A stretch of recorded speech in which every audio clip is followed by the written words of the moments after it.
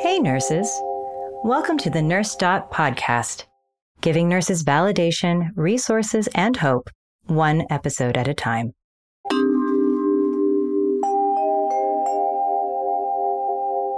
Today on NurseDot podcast, we see more disruptive behaviors in healthcare than in any other industry. And when you think about why might that be? Well, we see more stress as a healthcare professional than any other role. We're uncomfortable having an honest conversation with someone. And there's a strategy that we teach, and it starts with giving other people permission to give you feedback first. Joining us today, Dr. Renee Thompson. Not only is she a renowned speaker, accomplished author, and a dedicated nursing professional, but she is also the esteemed founder of the Healthy Workforce Institute. Dr. Thompson has made it her mission to eradicate bullying and incivility in healthcare, transforming how we approach and enhance our medical workspaces. I'm your host, Kara Lunsford, registered nurse and VP of Community at NurseDot.com.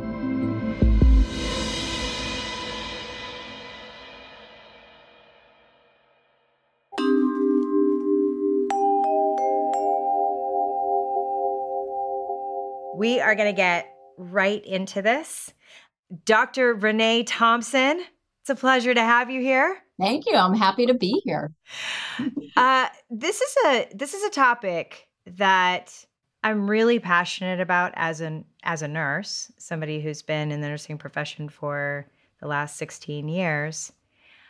The healthy workforce, the culture of bullying that we have. Mm-hmm. That we need to eliminate. Thank you. Yes, we do. And yeah. So tell us a little bit about yourself, like your history and how you got here and how you started this. Yeah, well, thank you for asking. Well, like you, I'm a nurse, been a nurse for 32 plus years, I think. And I always say I've done pretty much everything you can do as a nurse. I mean, of course, bedside, I've worked as an educator. I was a home care nurse, managed care. Yes, I worked for a managed care company. I was a manager. I was a frontline manager. I was an executive. And I realized that it didn't matter where I worked, what organization I worked for, or what role I had. I swear there was always someone or a group of people who made it their mission to make my life difficult. And I just didn't understand it. Working in healthcare is hard enough without worrying about your coworkers making it harder. And I'll never forget this. I was in an executive role and I was charged with really improving professional development for about 10,000 nurses. So I built nurse residency programs, preceptor programs, in charge of all student programs, certification, advanced degrees, all of those things. So I met with a lot of the nurses and all they wanted to talk about was bullying and how poorly the other nurses treated them. And it reminded me of my own experiences. And, there was a moment where I just said, enough is enough. We keep talking about it, but nobody's doing anything about it. So I quit a great job that I love to start this company. And it started just as me speaking about bullying. Well, I guess my message really resonated with others and it grew from there. And now we are the Healthy Workforce Institute, the only company in the world dedicated to eradicating bad behavior in healthcare alone. We don't have to go outside of healthcare, Kara. We're plenty busy right here. Unfortunately, I laugh about it, but it's not really a humorous thing. It's a shocking, oh my gosh. So yeah, that's my story. Well, thank you for decades of service. I'll start with that. You're welcome. So what do you feel is at the source? I have my own opinions, beliefs about where this comes from. Even when I just talk about bullying with my son, he's 12, and we say, well, if you run into a bully, it's probably that they're getting bullied. And that's a lot of the messaging that we give to kids is boundaries, creating boundaries, but also some level of compassion or empathy for the fact that the bully is probably experiencing something either at home or somewhere, and that this is redirected at other people. Where do you think that this comes from? Carrie, you're right. There are a lot of people who, let's just say, treat others with cruelty in healthcare, the caring, industry, for reasons that it's not to say we don't have enough time to talk about those other reasons, but for reasons that are actually understandable. Everybody has a story. You have no idea what someone's home life, what's happening in their personal life is like. However, when you cross the threshold of your workspace, okay, you need to be game on, because the way we treat each other impacts someone's mother, impacts someone's, partner, spouse, child. And that's the one area that, yep, I get it. And I am so compassionate towards other people and their suffering. But we have to stop justifying people's bad behavior and start, taking action. And it's not just to say, okay, anybody who's treating anybody with cruelty, you're going to get fired tomorrow if you don't step up. I mean, you have to have an honest conversation with people and find out if there's something going on in their lives that is impacting their ability to treat their coworkers with respect. But if you look at the healthcare industry as a whole, we almost set ourselves up for this, because we see more disruptive behaviors in healthcare than in any other industry. And when you think about why might that be? Well, we see more stress as a healthcare professional than any other role. Think about this. During the pandemic, everybody was, sort of mocking and making fun and jokes about being home all the time. And, as they say, everybody, when you have a fire and the firefighters run into the burning building, everybody else is running out. Or during the pandemic, healthcare professionals were running in to the, pandemic while everybody else was making fun of being home. And so when people are stressed out and burned out, they lash out. And who do they lash out to? It's usually the person standing next to them. So we see a primary reason for disruptive behaviors in healthcare due to the stress that we're under. However, again, I'm going to go back to it's not an excuse, or, we tend to justify someone's bad behavior because of how good they are, especially now during a staffing crisis. The thought process is, well, a bad nurse is better than no nurse, which is so not true. And so we justify somebody's bad behavior because of how good they are, how competent, how long they've been there, or how much revenue they bring in. Think about some of the physicians who seem to get away with a lot of bad behavior because they're revenue generating. And we've gotten to the point that we've normalized bad behavior for so long, we don't even notice them. And this is true for you and in your department, when you hear people say, well, that's just the way she is. She's a really great nurse. Or, he's really great at, whatever, just don't get on his bad side. He can be hot and cold, or sometimes you have to walk around on eggshells, but boy, are they good at what they do. And, so it just perpetuates itself and we don't even notice it anymore. How much do you feel that self-esteem and insecurity play a role in bullying? It does play a role. The general consensus is, if I'm insecure about who I am, it makes me feel better if I can pick on who you are. So if I make you look bad, if I criticize you, it makes me feel better about myself. And, when we look at things like gossip, gossip is so pervasive. When I gossip about you, and I say these nasty things about you, what I'm also saying is I am so much better than you. Because when you think about this, every single human on earth could, quote unquote, gossip about every single human being on earth. None of us are perfect. We all mess up. We all have our issues, professional, competence, and personal. And so I think it does sometimes, not all the time though, but sometimes it does come from a level of, I don't feel confident about myself. So when I pick on someone else, it makes me feel better. And I don't think for the most part, that's intentional. That's the subconscious stuff, the soup that's, swirling in our brains. But not everybody's like that. There are some people who actually have more confidence. They think they're better than they are. A little, I don't want to necessarily use the word narcissistic, because I think that should be reserved for the few people who truly are narcissistic. We tend to throw that word around a lot. Just like bullying, we tend to label all bad behavior bullying, and it's not. But I think you see as they say sometimes, a spectrum of reasons why somebody actually comes into work and they either intentionally or unintentionally treat their coworkers with cruelty. Mm-hmm. There's a spectrum of reasons. I love what you say about it doesn't excuse bad behavior. Trying to understand why people do what they do.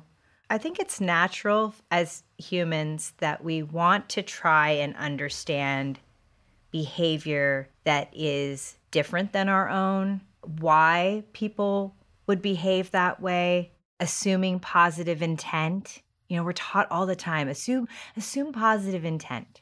And I think you can start with assuming positive intent. I think you can say, well, I think in general, I think people are inherently good people.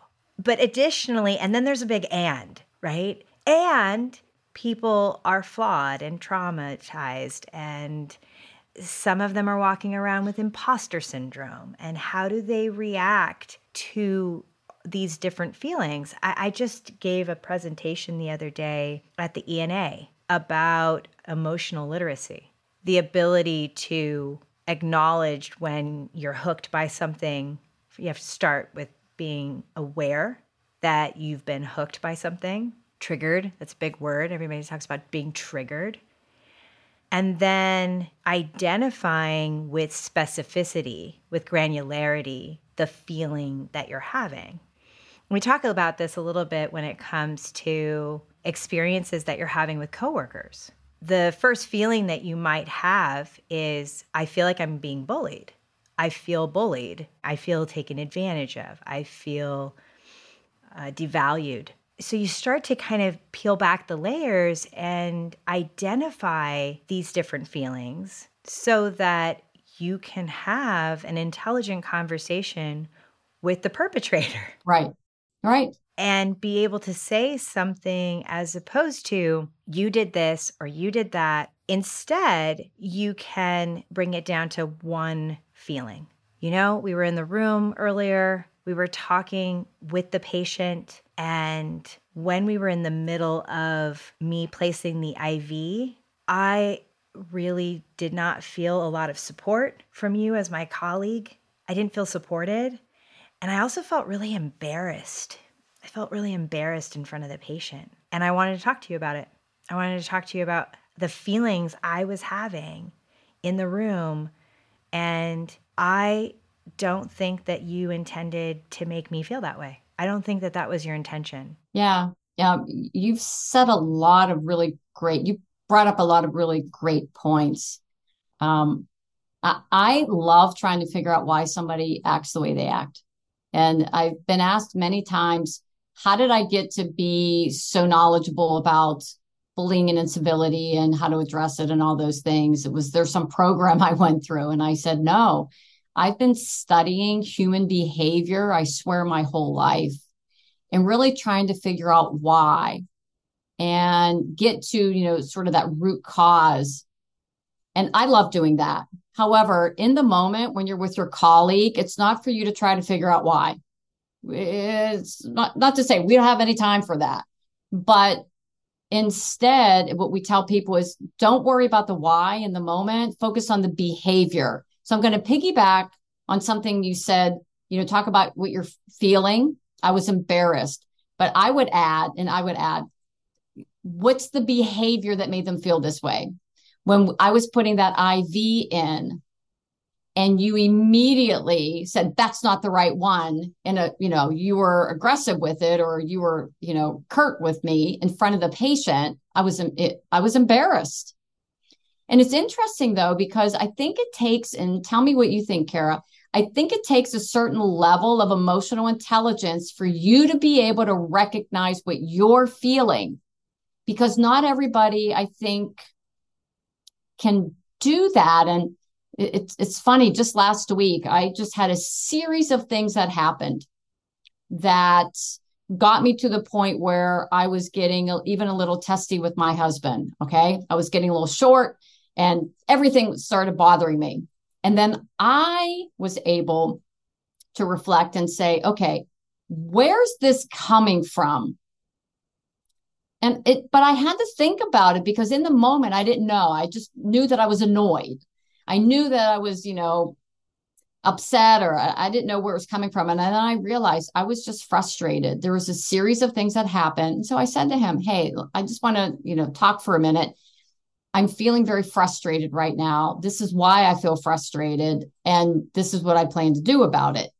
It's great when you can do that, but sometimes in the moment, you don't have that time, and you might be dealing with someone who doesn't have the capability of reflecting and even considering your feelings. So I think there's got to be a nice balance of, you need to figure out when you're feeling, as you said earlier, I don't feel valued. I'm embarrassed. Like, what is somebody doing? And that's what we do. Get crystal clear on the behavior that makes you feel that way, because you can address the behavior.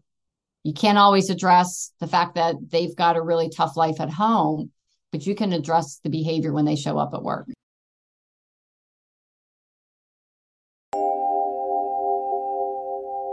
Hey there, nurses and nursing students.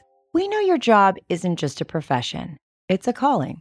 Now, with NurseDot.com, your nurse life is all in one place. Imagine a world where career opportunities are tailored to your skills, where you can find peer support in the NurseDot.com app, the only networking site built specifically for nurses. Continuing education, events, peer support, and jobs? What more can you ask for? Ready to take the leap into a role that is truly yours? Check out nurse.com/jobs today.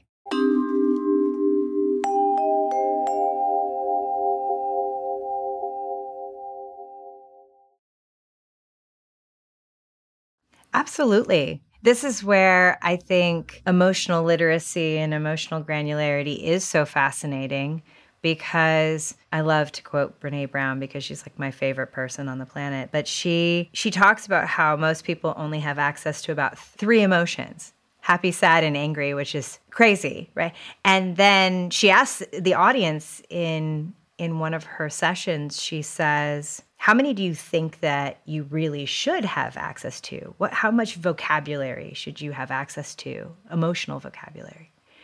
And the answer was about 30 different emotions that we should be able to pinpoint with pretty good accuracy.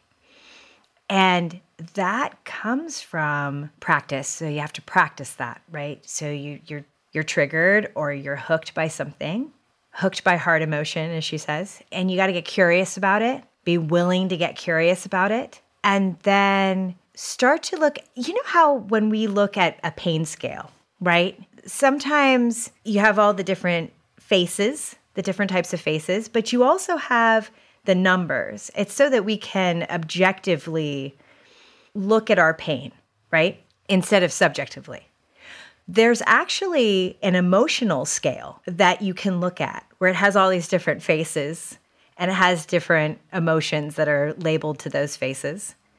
And I almost feel like we need to have that on a little card or something where it's like, all right, what's This is what I'm feeling. Point, like you're pointing to the, sad face. Yeah, see this one right here? This is mortified. I feel mortified. So sometimes certain emotions carry more weight than other emotions. Oh, definitely. Right? Mm-hmm.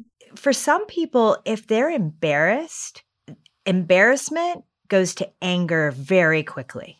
Yep. Humiliation, embarrassment. Those are like the top. And I always say they go right to your hippocampus in your brain, and you will never forget when you've been embarrassed or humiliated. And I love your word earlier, mortified, especially in front of other people. They definitely hold a higher weight. Exactly. And knowing that about yourself and being able to say with a certain amount of clarity to another person, to a colleague, in that moment, in that room, I felt so humiliated. I was so embarrassed. I really just, all I wanted to do was just place this IV, get it in. I was already feeling nervous about it myself. Really needed the support of my colleague. I really needed you. I needed that help. But instead, what I felt was a lack of support. I felt targeted.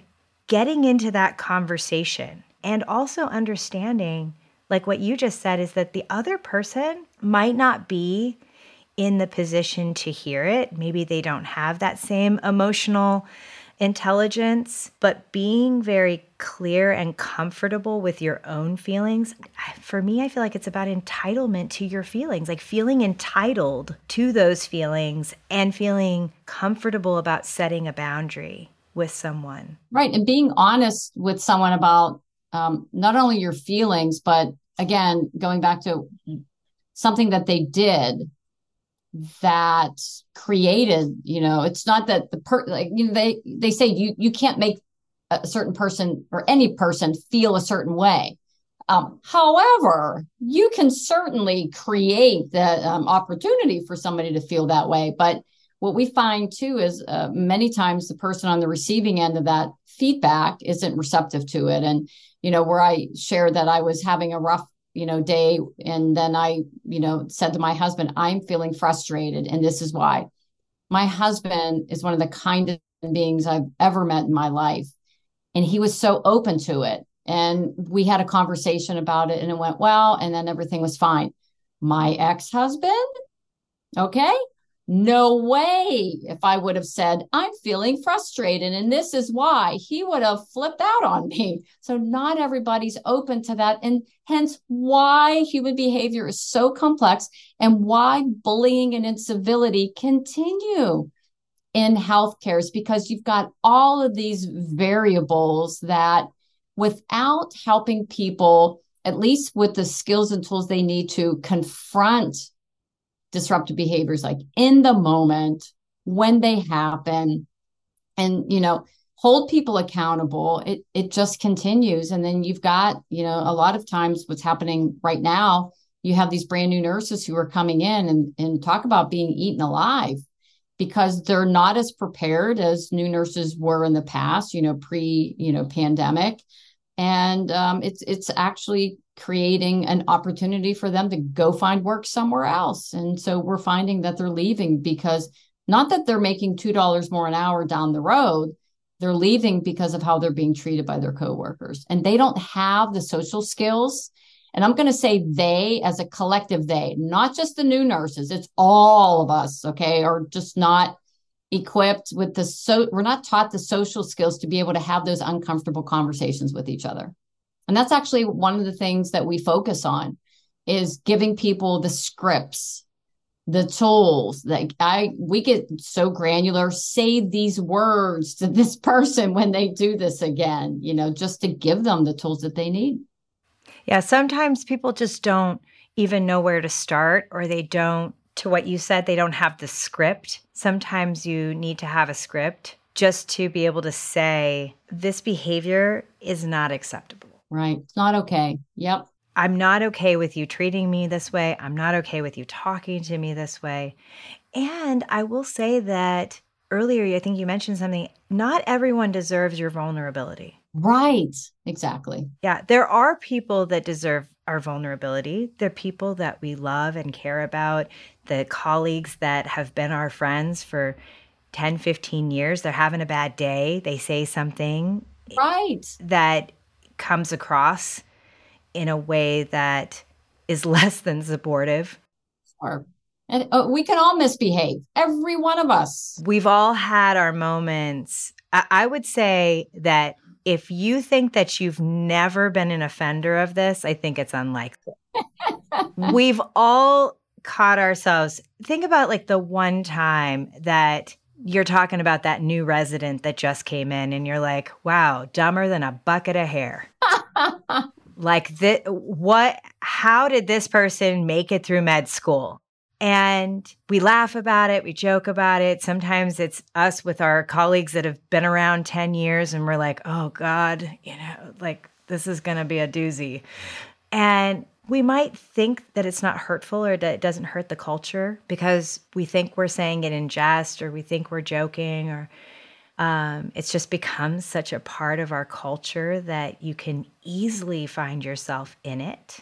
Going back to that whole thing of like, if you wouldn't say something to someone's face, probably not a good idea to say it to other people.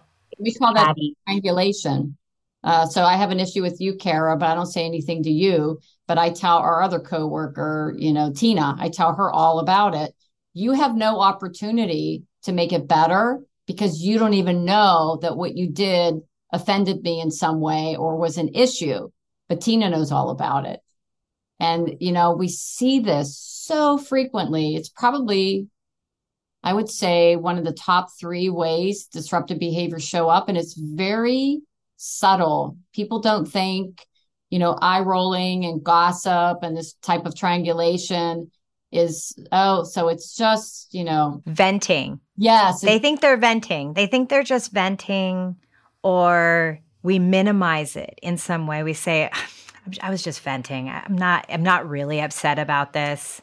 Right. Yeah. Because we're uncomfortable having an honest conversation with someone. And there's a strategy that we teach. And it starts with giving other people permission to give you feedback first. So again, Kara, let's say you and I are working together. It's me approaching you first and saying, hey, Kara, if I ever do anything that you find disrespectful, or if I miss something, if I make a mistake, okay, I want you to come and tell me first. And I promise you 2 things. First of all, I'll be open to it. I won't say, oh, like you never do anything, okay, and get all defensive. And I promise I'll do the same for you. So, and if you really want to create a culture of peer-to-peer accountability and feedback, it starts with each one of us giving other people permission to give us feedback first. And I always say, start with the people, as you said, that, yeah, I've worked with you for 15 years. I know you and, I care about you. Start with those people. Don't start with the person as soon as you see you have to work with them. Like you have a surge of hydrochloric acid in your stomach, and you lose your peripheral vision. You think, oh my God, it's going to be a terrible shift because you have to work with that person. Don't start there.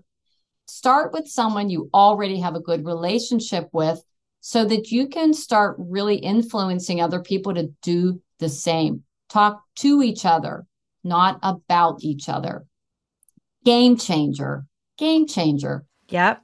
So that is such good advice. I would also piggyback on that and say, when you are going to talk with each other or when you're going to give information to someone about how you receive information or how you best receive information, I think knowing yourself really well is important. We all have to know ourselves and get curious about ourselves and truly understand how we best process information and where we best process information, because then we can communicate with someone and say, if I do something that offends you or hurts you in some way, I want to hear about it.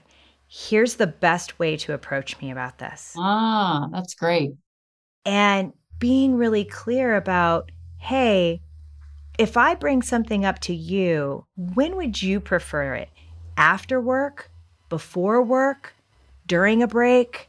Do you have a preference about when I provide you with feedback? Because you want it to be successful. And if you catch people in times when it's not working for them, right, or they're stressed out, you're probably not going to have a successful exchange. Yeah, I think that's such great advice. It's giving people permission to give you feedback and letting them know how you like to receive feedback. That does require, as you said earlier, you need to do some self-reflection and you know thyself. Okay. And a lot of people don't know how they show up. They've never done a personality test. They don't give it any thought. And I think as we, grow and age and grow in our profession and our competence, when you're a brand new nurse, it's survival mode. You're so focused on what do I have to do to make sure my patients stay alive and that, I get everything done in my shift. You're so focused on the tasks because that's where you need to focus is, about, I always say orientation is only to make sure that they're safe to practice. That's it. I mean, they're not done cooking yet. Okay. They need continued development. But then as you mature and you grow, that's when you have the capacity, at least you have the capacity, you may not be taking advantage of that, to really start looking at how I come across. We do a lot with communication styles. Do I come across as a little aggressive? Or maybe I'm passive or passive aggressive, okay, versus assertive. We see this all the time.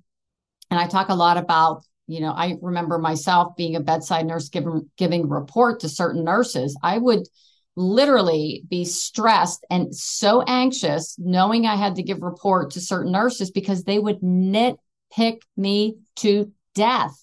They would try to find one thing that I didn't know and then make me feel stupid. Of course, they can't make me feel stupid, but I felt stupid. And so once people say, yes, I'm a nitpicker. Yes, I roll my eyes. Yes, this is what I do, is to then tell people, hey, I know sometimes I can come across as being a little nitpicky. If I do that, please let me know, because sometimes, I'm not even aware I'm doing it. Because again, some people just aren't self-aware. If I ever come across as being aggressive, please let me know. If I ever come across as being fill in a blank, let me know. And then if somebody does call you on it, please don't rip their head off. Okay. Like you have to be open to it as part of, none of us are perfect. We're all working on becoming a stronger team. We're working on improving our culture. And it always starts with each individual person turning the mirror back on themselves to see how they show up every single day. It's easy to point fingers at everyone else. You know that. So much easier, much harder to turn that finger back towards yourself. Absolutely. At Parker, our purpose is simple. We want to make the world a better place by working more efficiently, by using more sustainable practices, by developing better technologies. We keep moving forward. With each new idea, innovation, and partnership, we're one step closer to fulfilling our purpose every single day. To find out more, visit parker.com/purpose. Parker, engineering your success. I couldn't agree more. And everything that you have brought to this conversation, from just identifying when you're in one of these difficult situations to how to best, in a scripted way, give some very scripted responses. Can you give an example of that really quick? Because I know that so give me a good scripted response. We have our 3 confronting strategies. We call them name it, speak it, script it. Okay. So scripting is really a support for the name it. Get crystal clear on what the behavior is, and then just name it. You're yelling at me in front of everyone. You're criticizing me. You just rolled your eyes at me. You just called me stupid. Okay. All you do, and it's a lot easier when the behavior is overt. So everybody can see it. Everybody can hear it. It's so much easier than that passive aggressive type of, covert behavior. So just start with overt. If somebody walks away from you and refuses to get report, you're walking away from me. Are you refusing to take report from me? You just keep it objective. This has nothing to do with why they might be doing this, but just be very objective and name the behavior. What helps you to do that is, again, with the scripting. So we have so many scripts. We have 2 resources right now. One is 33 scripts, and it's for leaders who don't know what to say in the moment, okay, when they're dealing with a disruptive employee. And our power scripts are for employees, so coworker to coworker. So we have 2 different ones. But it's things like, I'm not sure you're aware of this, but sometimes you can come across as nitpicky. I'm not sure you're aware of this. Sometimes you can come across as intimidating or condescending. So the script is, I'm not sure you're aware of this. And then you add in what the behavior is. And it helps you to open up the door to having a conversation. It's funny. I have a YouTube video series called Coffee and Conversations about Nurse Bullying. And it's basically me sitting, in a chair with a cup of coffee talking about bad behavior. And I had my daughter on as a guest. My daughter's a school teacher, and she had shared with me that somebody that they had hired, another teacher, was really being rude to her and would say really insulting things to her only in front of other people. And my daughter said she was embarrassed, like she embarrassed her, but she didn't know what to say because she didn't want to she didn't want to zing her back or embarrass her. So of course she reached out to me, and she talks about this on the video, where I told her, I said, Kate, I want you to practice this script. I'm offended by that comment. Just practice it, because I don't know, Kara, if you're like me, when somebody catches me off guard and they embarrass me in the moment, I don't know what to say. Like I freeze. I'm like, like I don't know what to say. But the next day in the shower, I can think of all sorts of things to say. But by then it's too late. So because in the moment you go into that fight or flight response. So if you have a script, you have a situation that you're dealing with, you pick an appropriate script. In my daughter's case, I said, I'm offended by that comment. You practice it so that in the moment when it happens again, you can pull it out. You're ready to go. So my daughter, she did. And she was funny in the video. She's like, I was waiting for her to say something. And sure enough, she did. So my daughter looked at her and said, I'm offended by that comment. My daughter turned around. This teacher said, oh, I'm just messing with you. I'm just kidding around. So my daughter turned back around and just said, I'm offended by that comment. My daughter was funny. She says, I didn't know what else to say. She said, I just knew I had to say that. Well, she worked with that teacher for another year and a half. That teacher never did anything like that to her again. Scripting works most of the time, not all of the time. I'll take most, okay? But it really does. It's just to let somebody know that their behavior is not okay. And then we, speak it as honest and respectful. You need to be honest with people and respect them at the same time to engage in a conversation with them. Absolutely. And I think that what you said about, she repeated it, because when that teacher came back and said, oh, I was just joking around. Kidding. I was just kidding. Like, I didn't mean anything by that. Repeating it and doubling down and saying, I was offended by that comment. Yeah. Right. Because what it does is it puts it back over on the person. Right. And now they have to do something with that. And if you choose not to engage in that conversation or to make them feel better, because I think sometimes we have this tendency when we can tell that the other person is now feeling bad in some way or they're uncomfortable, that sometimes when we're empathetic people, I think a lot of nurses are, we are empaths. That's why we're good at our job. That immediately we go to, well, let me make that person feel better. Yes, it's called fawning, which I didn't know this term until recently, where, fight or flight, it's fight, flight, freeze, or fawn. When you're so uncomfortable, fawning is, so if my daughter would have said to that teacher, yeah, don't worry about it. I know you're just kidding. You're a jokester. That's fawning. And to your point, Kara, it's because we're so, and my daughter's very empathic. Okay. She doesn't want anybody to feel uncomfortable. So you'll downplay it, which is exactly what perpetuates it. And, I'm so glad it was just because I kept saying to her, just repeat it, just say those words. And it stopped the behavior. It's very similar to when somebody apologizes to you for treating you with disrespect. And you say, it's okay. Don't worry about it. No, because what you're doing now is you're letting them know that your feelings didn't matter, that, you're giving them an out. And instead, what we should really say is thank you for apologizing. I've caught myself doing that, even in email. So sorry, I didn't get back to you, or so sorry for this. And I catch myself actually saying, I'm sorry, my apologies. There are times though that I've started paying it, because a lot of times it's like, no worries. Don't worry about it. If it really was not a big deal. But other times somebody disrespected my time, because right now there's nothing more important to me than my time and my family, especially my grandbabies. Okay. And if you disrespect my time, that's affecting the time I have with my grandbabies.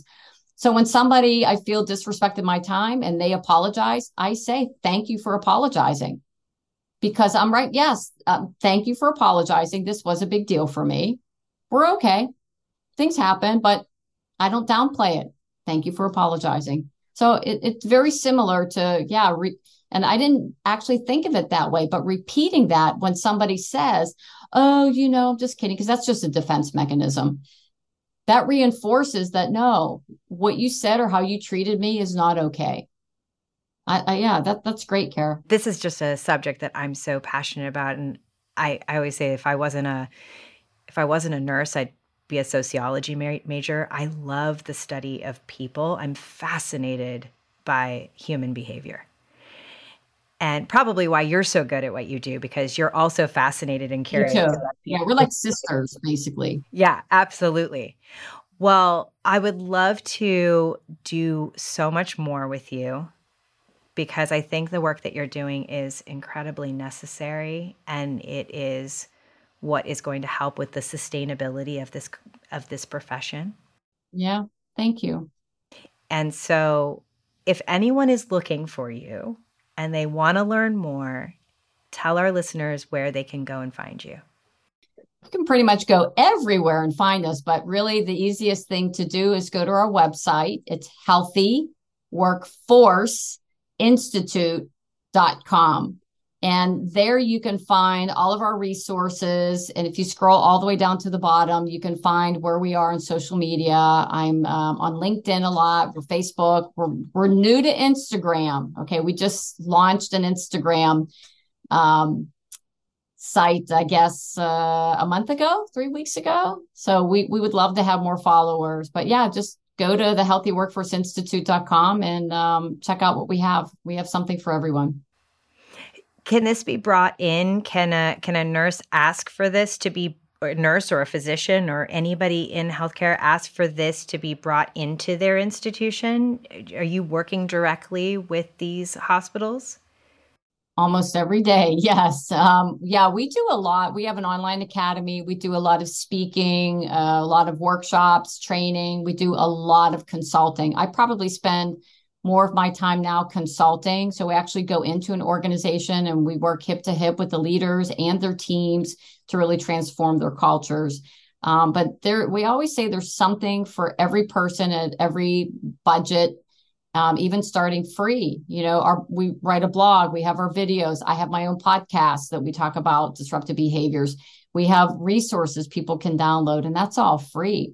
We also have books. I've written several books, and then we have our online academy. But put it this way, there's so much. Sometimes people are a little overwhelmed. If you are and you need help, just message us. There's a contact form on our website, and we'll help you figure out what's the best next step for you. That's so great. It sounds like you've really done a top-down, bottom-up approach. Yes. Top-down, bottom-up, and everything in between approach. Because if we're going to truly solve this problem, it can't be any one role. It can't be any one level. It's got to be all of us. So we actually really focus on the whole interprofessional team. It's not just nurses. It's not just bedside nurses. It's not just the leaders. It's all of us working together to solve this problem. This has been one of my favorite interviews this season for sure. Thank you. And I'm really excited for our listeners to learn more about the Healthy Workforce Institute, to reach out to you to get support, personal, professional, and also just for your organization. If it's something that you think your organization could benefit from, please, please, please reach out to Dr. Renee Thompson at the Healthy Workforce Institute, and really get those tools and resources that you need to thrive in your career. Thank you, Kara. I always say, just as a reminder, the way we treat each other is really, it should be just as important as the good care that we provide. And we have important work to do as nurses. And I always say, no time for the shenanigans that are out there. And so anything we can do to help you and your organization, we'd be happy to. Thanks, Kara. Thank you so much. Thank you. And have a great next interview? So far, you're the best part of my day, though. This is such a great conversation. So thank you, Kara. Thank you so much, Dr. Renee. All right. Thank you. Take care. Take care. Bye-bye. If you are a nurse or nursing student who enjoyed this episode, don't forget to join us on the NurseDot.com app, where you can find the NurseDot discussion group, a place where we dissect each episode in detail and delve deeper into today's topics.